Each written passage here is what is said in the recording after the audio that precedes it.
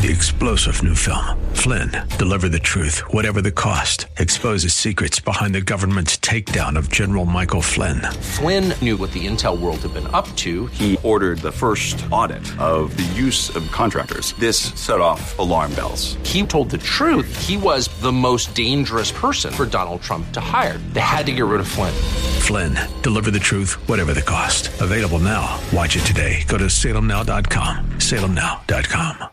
It's Lifeline with Craig Roberts. He's the host of Northern California's longest-running conservative talk show. He's a man with a message, a conservative with compassion. He's Lifeline's own Craig Roberts. Good afternoon, Northern California. Welcome. It is Friday. Yay! Friday, August the 3rd, and we welcome you to another edition of Lifeline. We are here, of course, Monday through Friday from 5 until 7 p.m., addressing issues that impact your life, your world, and your Christian walk. Got a nice, easy-paced show for you today, kind of help you ease into the weekend. As we get started, our good buddy Pat Fitucci, host of Don't Invest and Forget, heard Saturday mornings at 8 a.m. on our sister station, Business Radio 1220 KDOW. Pat joins us with a quick look at Wall Street, Main Street, your wallet. How he got into your wallet, I'm not sure, but we'll find out as the conversation progresses today. Pat, welcome. As always, great to have you on the show. Well, of course, lots of news in the world of money this week. Probably the one thing that's being talked about, and maybe more so, inside of the offices of the administration, and that is word that the Fed in their monthly meeting decided to hold interest rates steady, but contrary to the president's wishes, have signaled that there will be increases yet to come. So, Pat, the Federal Open Market Committee saying, all right, we're going to leave things alone for the moment. We're going to leave the rate in a range of 1.75 to 2%, but they indicate they are not done for the year. It's a real tightrope walk that are challenged by. It is a collection of conflicting leading and lagging indicators. Not a job I would want, Craig, honestly. It is a tough call, and they generally make the right decision, but they're trying to keep their finger on the pulse of growth of the economy, inflation, wages, GDP numbers. If they're all trending nicely in the same direction, it makes it easy to say, okay, well, we've got to slow things down. Let's raise interest rates right now today. You saw GDP numbers come in 4.1%. I mean, these are superlative numbers. If we keep at this pace, we will have a fantastic, conducive market to create wealth in this country like we've not seen. Unemployment numbers are at record lows for every group. So we've got this Goldilocks economy. It's not too hot. It's not too cold. And therein lies the challenge of the Federal Reserve. And a couple more rate increases of 0.25% won't kill this enthusiasm. Maybe it's a one-time bump based on Trump's tax plan that was passed earlier part of the year. Corporations' earnings are very productive. Once we get through that, now the question is the motivation for companies to continue hiring because their bottom line is more attractive, will that be sustainable? Of course, the theory is all this extra growth, you go from roughly 2.5 to round numbers 4% GDP. In theory, that extra bump in gross domestic product is supposed to begin to pay down this $21 trillion debt. And then on the other side of the coin, we've got the imbalance of trade. And to President Trump's credit, he is challenging what other presidents of both parties in the last many years walked away from or took a blind eye to. It is this tariff issue. When China charges us 25% to bring goods into their country and we charge them 2%, and President Trump says, wait a minute, this is stupid economics. This just doesn't make sense. China's getting rich and we're getting poorer, and it appears as though we're getting some traction and some modicum of a compromise. Europe has acquiesced to a certain extent. We'll see how that all works out, but the rhetoric to date, yes, we'll meet you halfway kind of thing. Mexico, their new president is saying, this may not be fair. Let's talk about better, more balanced tariffs. And there's even some dialogue, allegedly, with China where they're acquiescing, although they're the toughest to negotiate with. They don't show their hand very keenly. But we've got a good negotiator in the White House really establishing, in my view, an expectation of, we're not going to tolerate this anymore. And here's what you need to do, China. or Europe or Mexico or Canada. We've got a lot of rhetoric flying back and forth, and it hits the top story in the 6 o'clock news. And depending upon what station you listen to, whether you're a liberal or a conservative, they put a big spin on it to say, wow, what a stupid comment that was by President Trump. Or, boy, that was a good tactic.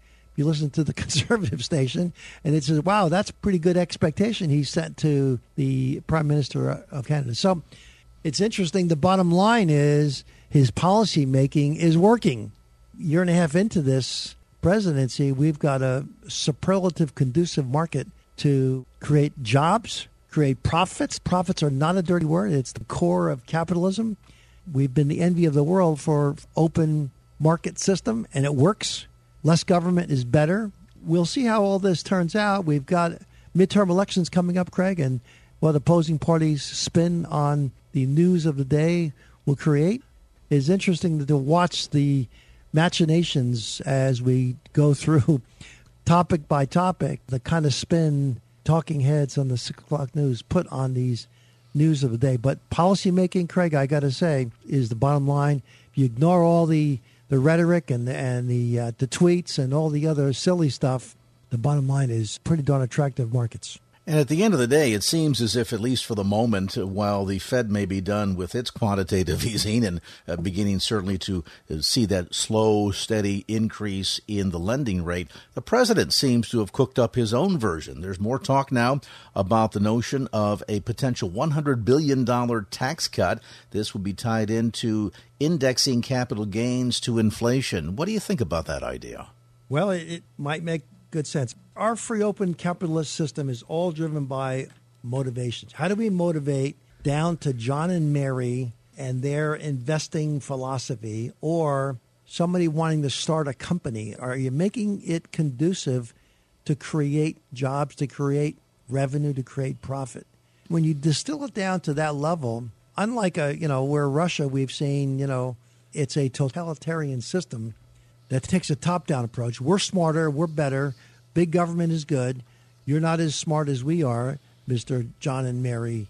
And so you see the resulting markets in these other countries that are either socialist systems or communist systems. But anytime you can put money back into the hands of decision makers, and I think that's what drives Trump's recommendations, and this one you speak of is in line with that theory. I think it works every time. I mean, President Reagan reduced taxes, and the next 8 years that President Clinton drove through, it actually created a balanced budget. When was the last time that we've seen that? So I think we're trying to get back into that theory, and I like it. I subscribe to it, and I think it works. President Reagan's famous campaign speech is, "I'm here from the government, and I'm here to help you." And he kind of chuckled at that. I think that is kind of Trump's charter, is get government out of the way, let business do what it's good at.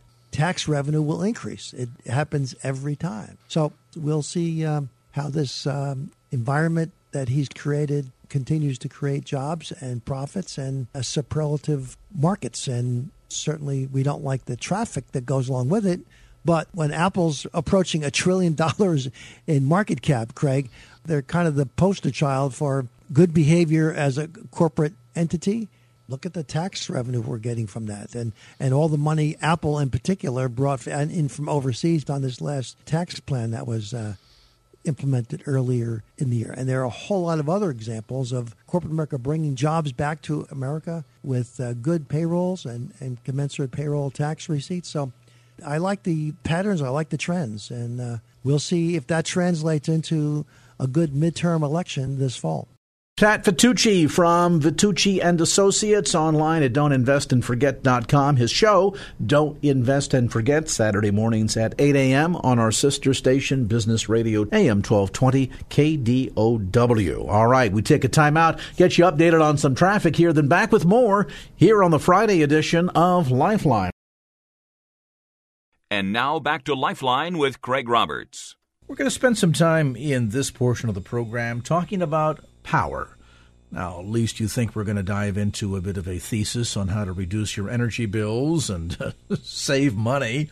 No, not quite that kind of power, but power nevertheless. A topic that, while most of us don't spend a lot of time thinking about, in a direct fashion. We nevertheless are engaged in it.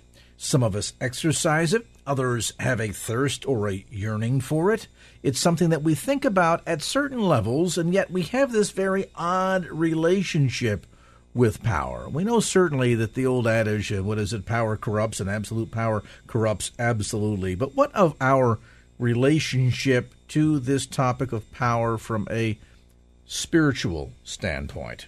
My next guest tonight has taken some time to dive deeper into this very equation, and he details his findings and really kind of pulling back, so to speak, the layers of the onion to help us better understand our relationship to power inside the pages of Playing God, Redeeming the Gift of Power. It is written by author, executive editor of Christianity Today, Andy Crouch. And Andy, thanks so much for being on the program with us. Thank you, Craig. I'm delighted to be here. Fascinating topic. It's something that, as I say, well, we probably don't get up every day and think specifically about this topic. It's one that we're tied into on a day-by-day basis, and a lot of us find ourselves even in this struggle for or against power of one sort or another, literally daily, don't we? It's part of being a human being, I think. It's actually part of being any living creature has some kind of power, because power, in the most basic sense, is just the ability to make a difference in the world, to make some kind of change in the world. And if you're alive, you're doing that one way or another.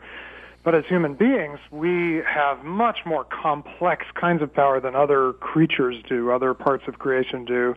And that's ultimately because we're made in the image of God in a way that other creatures aren't. And I think that's why every human being, you mentioned a yearning for power. Every human being kind of wants room to make something of value and worth.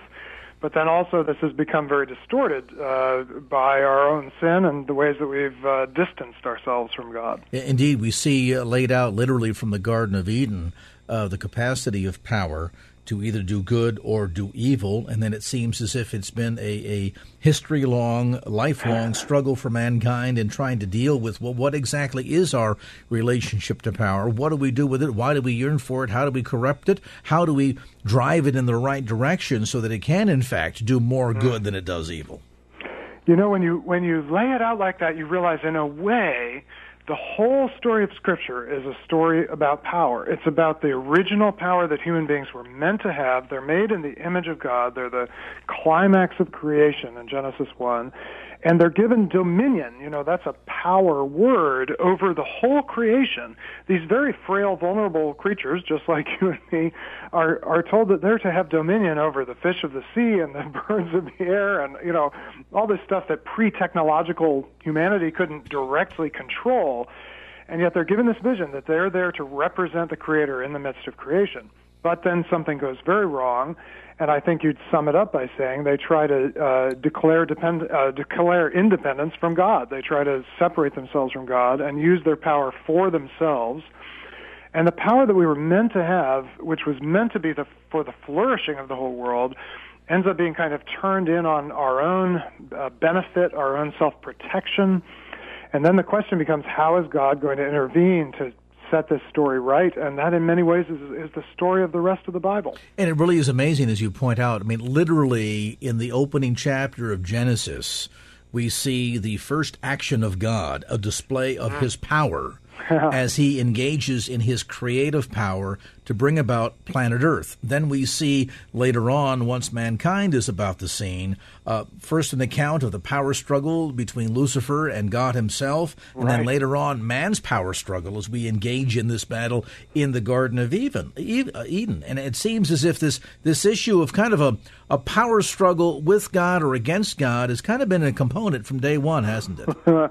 Absolutely. And this was actually true even in the world where the book of Genesis was first written down, because the other creation stories that were told by the gods of Babylon, or the religion of Babylon, all said that the world began with a conflict. They were all conflict stories.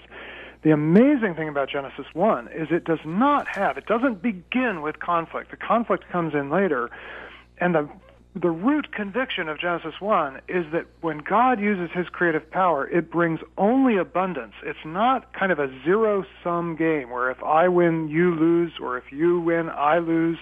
Instead, you get more and more flourishing. What happens, though, when the man and the woman are tempted and when they give into that, and when that sets in motion really history as we know it, is power becomes about conflict, and it becomes about competition. It's no longer about mutual flourishing where we actually both could win. It's about one of us is going to dominate the other, or one force is going to dominate the other. And we start to believe that that's the realest form of power, that the most real power is the power that can make you do something you don't want to do, rather than the power that can call into being a world or new kinds of creativity, new kinds of culture that actually benefits everyone. So what's fascinating about this, then, is we really get pulled into this topic, Andy, of power in relationship to whether it's being used for benevolent purposes or, on the other hand, malevolent purposes, that impacts every relationship that we have. I mean, certainly with God, I mean, sin is what better description of the power struggle that exists between mankind and God than to see sin and how that power fight's going on, and not just, though, on the vertical plane, but even on the horizontal plane in our relationships. I mean, think of the young teenager who's rebelling against his parents, and all of a sudden there's this power struggle that we see that's being displayed there. Even the friction between husband and wife and relationships at that level oftentimes are demonstrative of this fight over power. They really are about power, and I think that's because in many ways it's the most fundamental thing we're given to work with as human beings, either for good or for bad. And so you do find it in every relationship, actually, every workplace, every church, every family, and most of us, realistically, the place where most of us have the most power is in our family relationships, especially if we're parents. But even as those of us who are parents know, children have tremendous power in their relationship with their parents. Mm-hmm.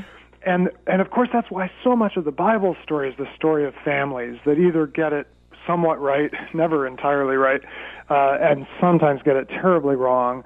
And, again, we often think, when we think of power, I think we often think of, politics or perhaps military power, and those are very real. But when I started to dive into this issue, I realized actually all of us confront these issues every single day. I confront it in my own home, not just when I'm out doing allegedly powerful things, but even in choosing how I relate to my wife and my children, my neighbors. It happens at every scale of human society. Well, even deeper than that, perhaps, Andy, is the power struggle that goes on internally. I mean, look, for example, Paul talked about, spirit is willing, but the flesh is weak. I know to do good, and yet I do it not. Daily I have to die unto the flesh. Don't we see demonstrated there, in that sense, an internal power struggle going on? Do we yield to God? Do we yield to the devil? Who's going to kind of get control here? I think that's an amazing observation. And what it always, I think, for many people, the real question in life is not actually does God exist. I think most people know God exists. And Paul says even those who don't believe that sort of suppress the truth. They still know the truth. But the real question is God good?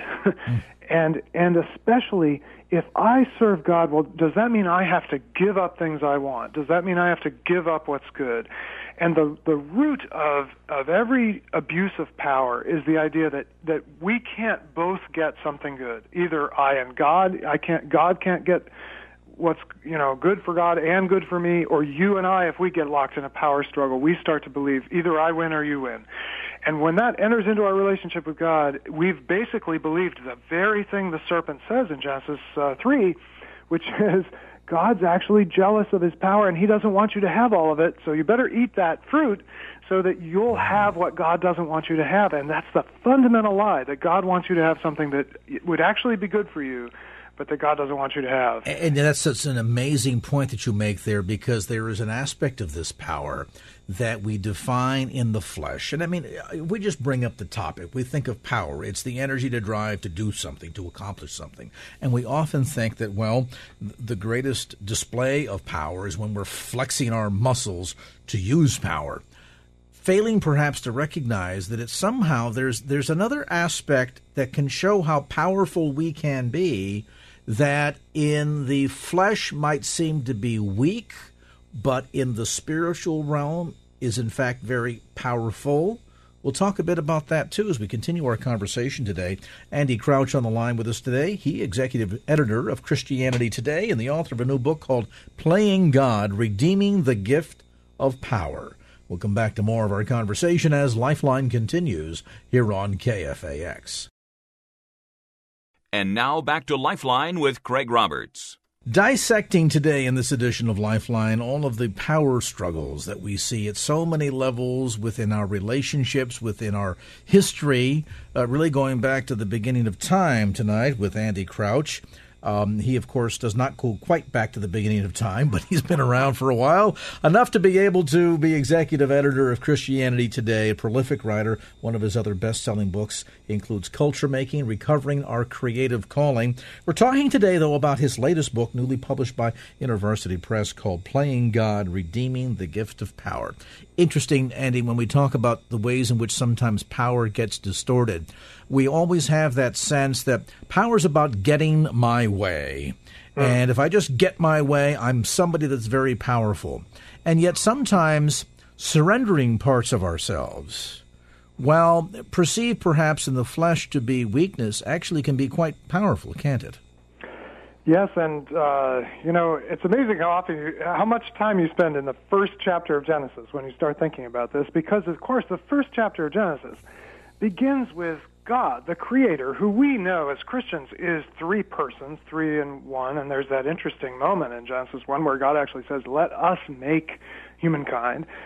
And that Creator is already complete. He has his way, if you want to put it that way, already, without making the world.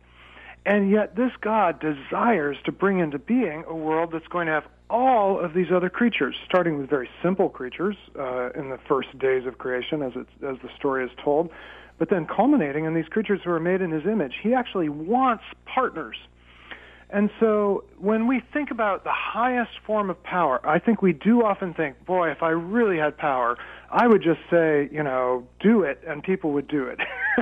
They would basically be little robots obeying my commands. And this is what we think it would be like to be God, to be able to just move things around and move persons around without regard to what they want.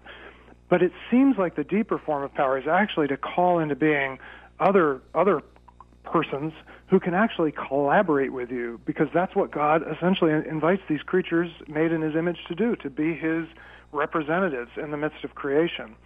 So, we really have to get away from this idea that the realist form of power is control or command, and realize that actually the realist form of power is creation and collaboration. That's when you have the most power, is when other people actually take up their own creative abilities. And that understanding, that perspective is critically important, isn't it? Because if we're going to redeem power, then there has to be something worthy of being redemptive there. And so often, as I say, I think, Andy, a lot of us mistake power for meaning that means you get to do whatever you want to do in order to other people around to do your bidding, which, as we're learning, is absolutely not the case at all. So then at the end of the day, it's understanding that perspective that allows us to see the good of power and how this can be then redeemed for God's purposes. That was one of the big breakthroughs for me, was when I realized we often talk about power as if it's the same thing as dominance or domination. And actually that domination is a very weak form of power. If all I have over you is the ability to make you do things that you don't want to do, I actually have very little real power. And it's interesting you mentioned that. I remember thinking back to a lot of the media reports, for example, over Ariel Castro. This is that guy there in Cleveland that kidnapped Amanda Berry and two other girls. And you would read the story on the surface and see the way in which he held these girls in the basement of this house with wire ties around their wrists and chains and everything else. And you think, well, there's demonstrative of this guy being so powerful, wielding all this power over these girls. And yet the deeper you get into the psyche and the story, you begin to realize, no, this guy's not powerful at all. In fact, he's pretty powerless. Yes, and Paul will use the language of imprisoned or slave. A slave, especially in the ancient world, was someone who had absolutely no power of their own, completely dependent on their master. And Paul says if we really get gave into that idea of domination, if we got what we think we want, which Ariel Castro did kind of get for a time, what he thought he wanted, the ability to dominate, we actually become slaves of sin. We don't end up being masters. And that's why the serpent's promise in the garden is so appealing and so deceptive, because actually once the man and woman get what they want, what we want, to be like God without having to be in relationship with God, they actually find that they don't have what they wanted at all. And that's where domination leads. It actually, strangely enough, leads to the one who would be master ends up becoming completely mastered by it. Really, Satan is in the process of distorting power then from the very beginning and all the time. I mean, think, for example, about Jesus there during the 40 days in the wilderness and the number of times that he was tempted. And I always read those passages and thought to myself, Satan, you're an idiot. I mean, to begin with, you're going to say that you're going to offer very God himself, here, if you'll just bow down and worship me, I give you all of the kingdoms of the earth, and so on and so forth. And I always thought to myself, how can you give God what he already has? It's all his to begin with. He created it all, so how can you give him what he already has?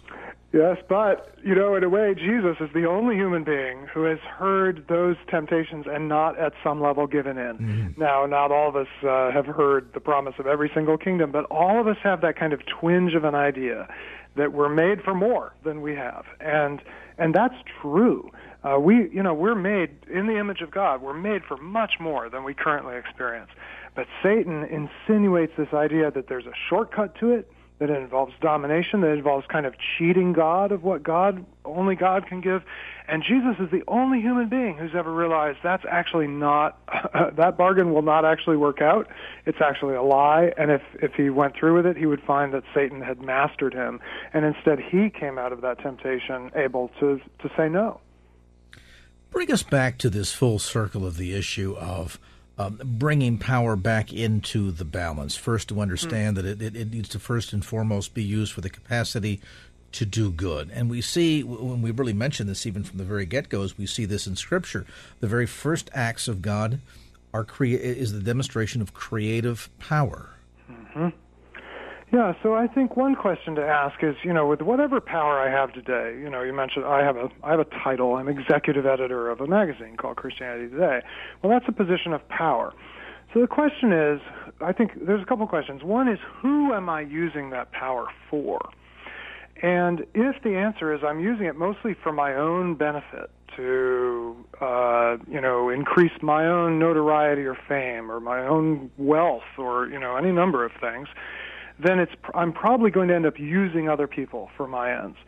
But it might be possible to use even, positions like that actually for others' flourishing. And I think in the case of people who, say, own a business, so that it could be a small business, or have a position like I do where you are in charge of some people, you actually are given power not for your own flourishing, but for their flourishing.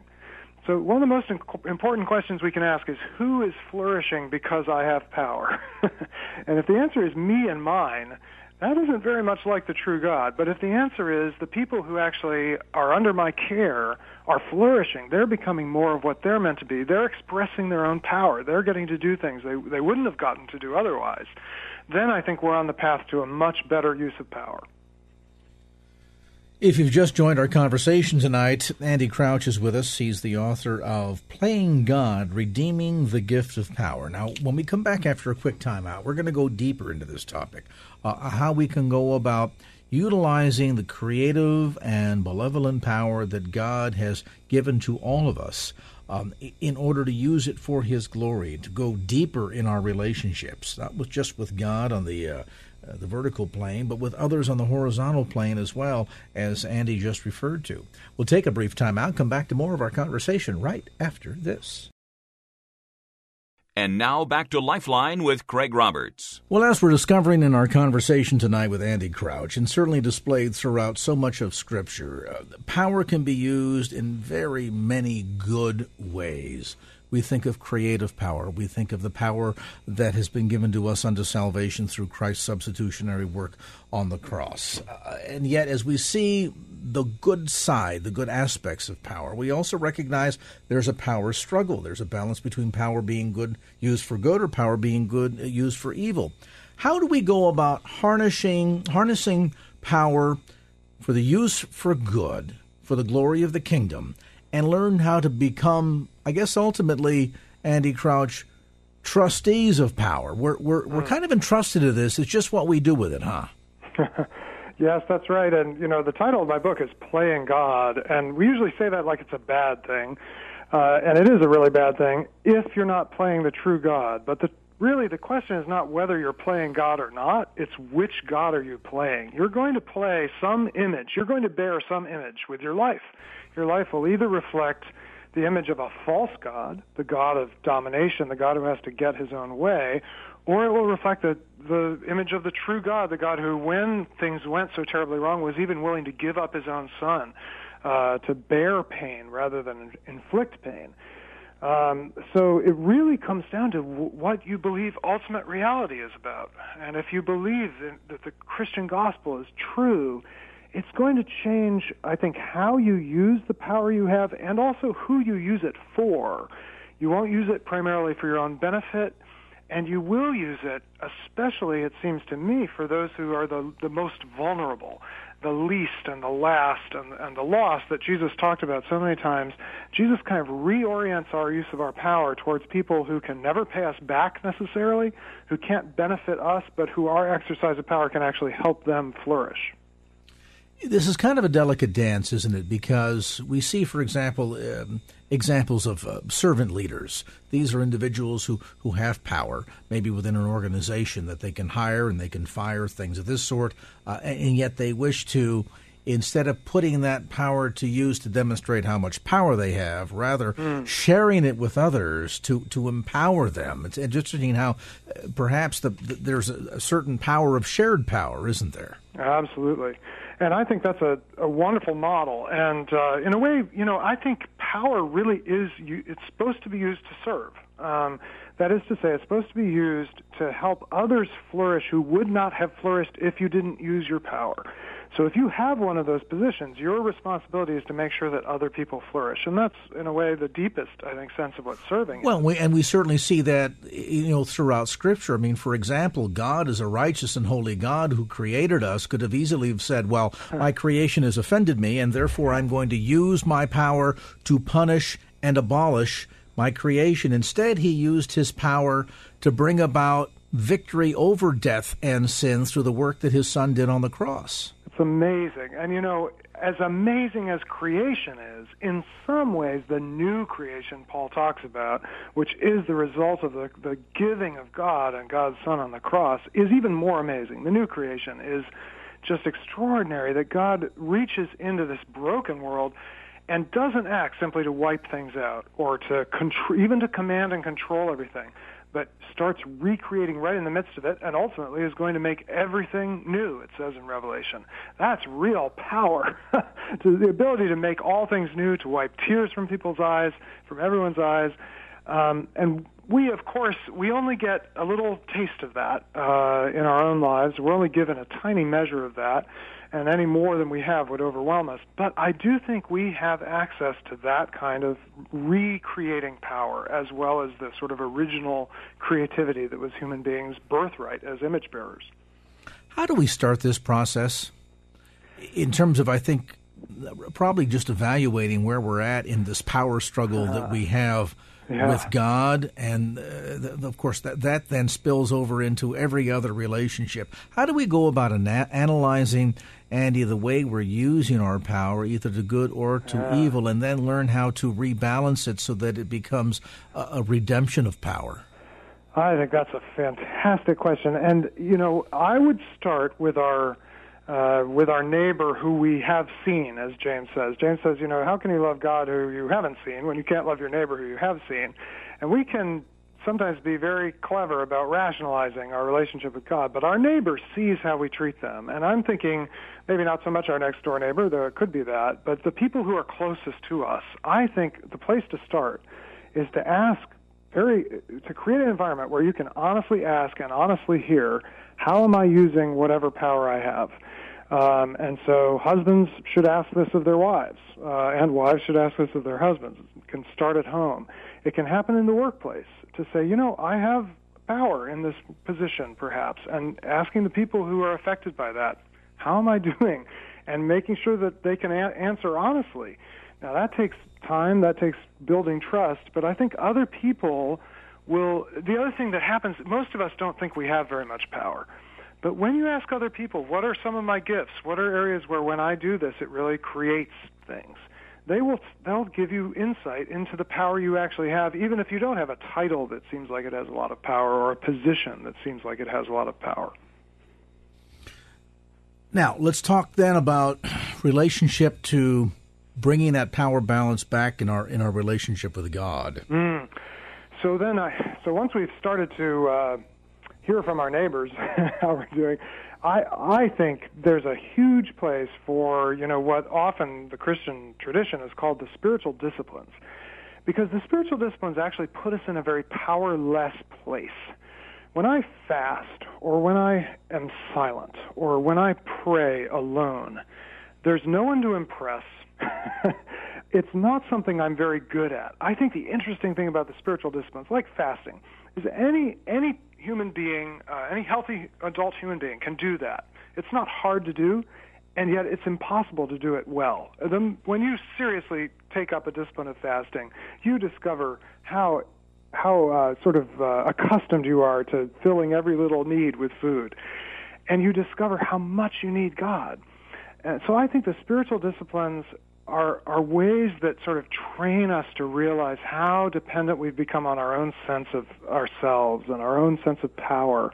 And they sort of lay us open before God, and it's amazing what you discover about yourself in prayer as you practice these disciplines. And at the end of the day, it's not that God wants to strip us of power. It's how we channel it, how we direct that, how we use that power. He wants us to have true power, and more, I think, than we ever really imagine. Paul, when he's trying to deal with the church in Corinth, and they're take each other to court, he says, "Look, don't you know we're going to judge angels?" I mean, there's an immense amount of power that is waiting to be conferred on these redeemed image bearers that God wants to bring back into His creation, the way it was originally meant to be. So God, this is the great lie, is that God wants to take power away from us and keep us from having things we want, when in fact God has more for us than we could ever imagine. But it's a matter of becoming the kind of image bearers who can bear the weight of that and who can not be kind of corrupted by it. To whom much is given, much is expected. Yeah. And that really kind of brings us full circle on this topic tonight. I sure appreciate you diving into this, Andy, because it's one that I think, again, we look at all mankind and we see a power struggle going on. We look at history, we see a power struggle going on. We look at Scripture, we see a power struggle going on. We look at sin in our lives with God, and we see a power struggle going on. It's not that power is a bad thing. I mean, thank goodness for power. We wouldn't be on the radio right now if it wasn't for power. And yet if I walked up to one of the towers and decided to wrap my arms around it, I could also find out that the same power that's allowing our voices to get out all over the San Francisco Bay Area could strike me dead in the wrong fashion in a quick second. So it really comes down to our relationship with power and what we do with it. Exactly. And the good news is God is at work in all this. And that very thing that can electrocute, and in a way did electrocute his son, right? His son suffered the worst that human power can do. That God can even overcome that and has something amazing on the other side of it that really brings blessing to the world. And that's what I think the hope that we can have as we realize that power is everywhere, but God's power to redeem and recreate and restore is everywhere as well. You might initially hear the topic and say, well, this is a good book. I'm going to get a copy from my boss. Or I have a husband or a wife or whomever that seems to be on a power trip. But really, all of us struggle at one level or another with power, trying to redefine what our relationship with power is, and then to learn that this is not something that should be shunned per se, that in fact it's a gift from God. How do we, though, redeem it for His purposes? You'll find some great insights inside the pages of Andy Crouch's new book called simply Playing God, Redeeming the Gift of Power. The new book, again, published by InterVarsity Press. You'll find it at bookstores throughout the Bay Area, as well as all the usual suspects, Amazon.com, etc. Andy Crouch, thanks so much for being with us. Great book, great conversation. There's Andy Crouch, executive editor of Christianity Today, author of the new book, Playing God, Redeeming the Gift of Power. 3-star general Michael J. Flynn, head of the Pentagon Intelligence Agency, knew all the government's dirty secrets. He was one of the most respected generals in the military. Flynn knew what the intel world had been up to. He understood its funding. He ordered the first audit of the use of contractors. This set off alarm bells. The explosive new documentary, Flynn, Deliver the Truth, Whatever the Cost, uncovers the facts behind this scandal. Flynn told the truth. He was the most dangerous person for Donald Trump to hire. I find out the worst enemy that I'm going to face in my life is right here in America. They took my assessment and they wanted me to change it. And I was like, I'm not changing it. They had to get rid of Flynn. With in-depth interviews, archival footage, and never-before-seen personal records of the man behind the headlines. I just felt like I was drowning. Flynn, Deliver the Truth, Whatever the Cost. Available now. Watch it today. Go to salemnow.com. salemnow.com.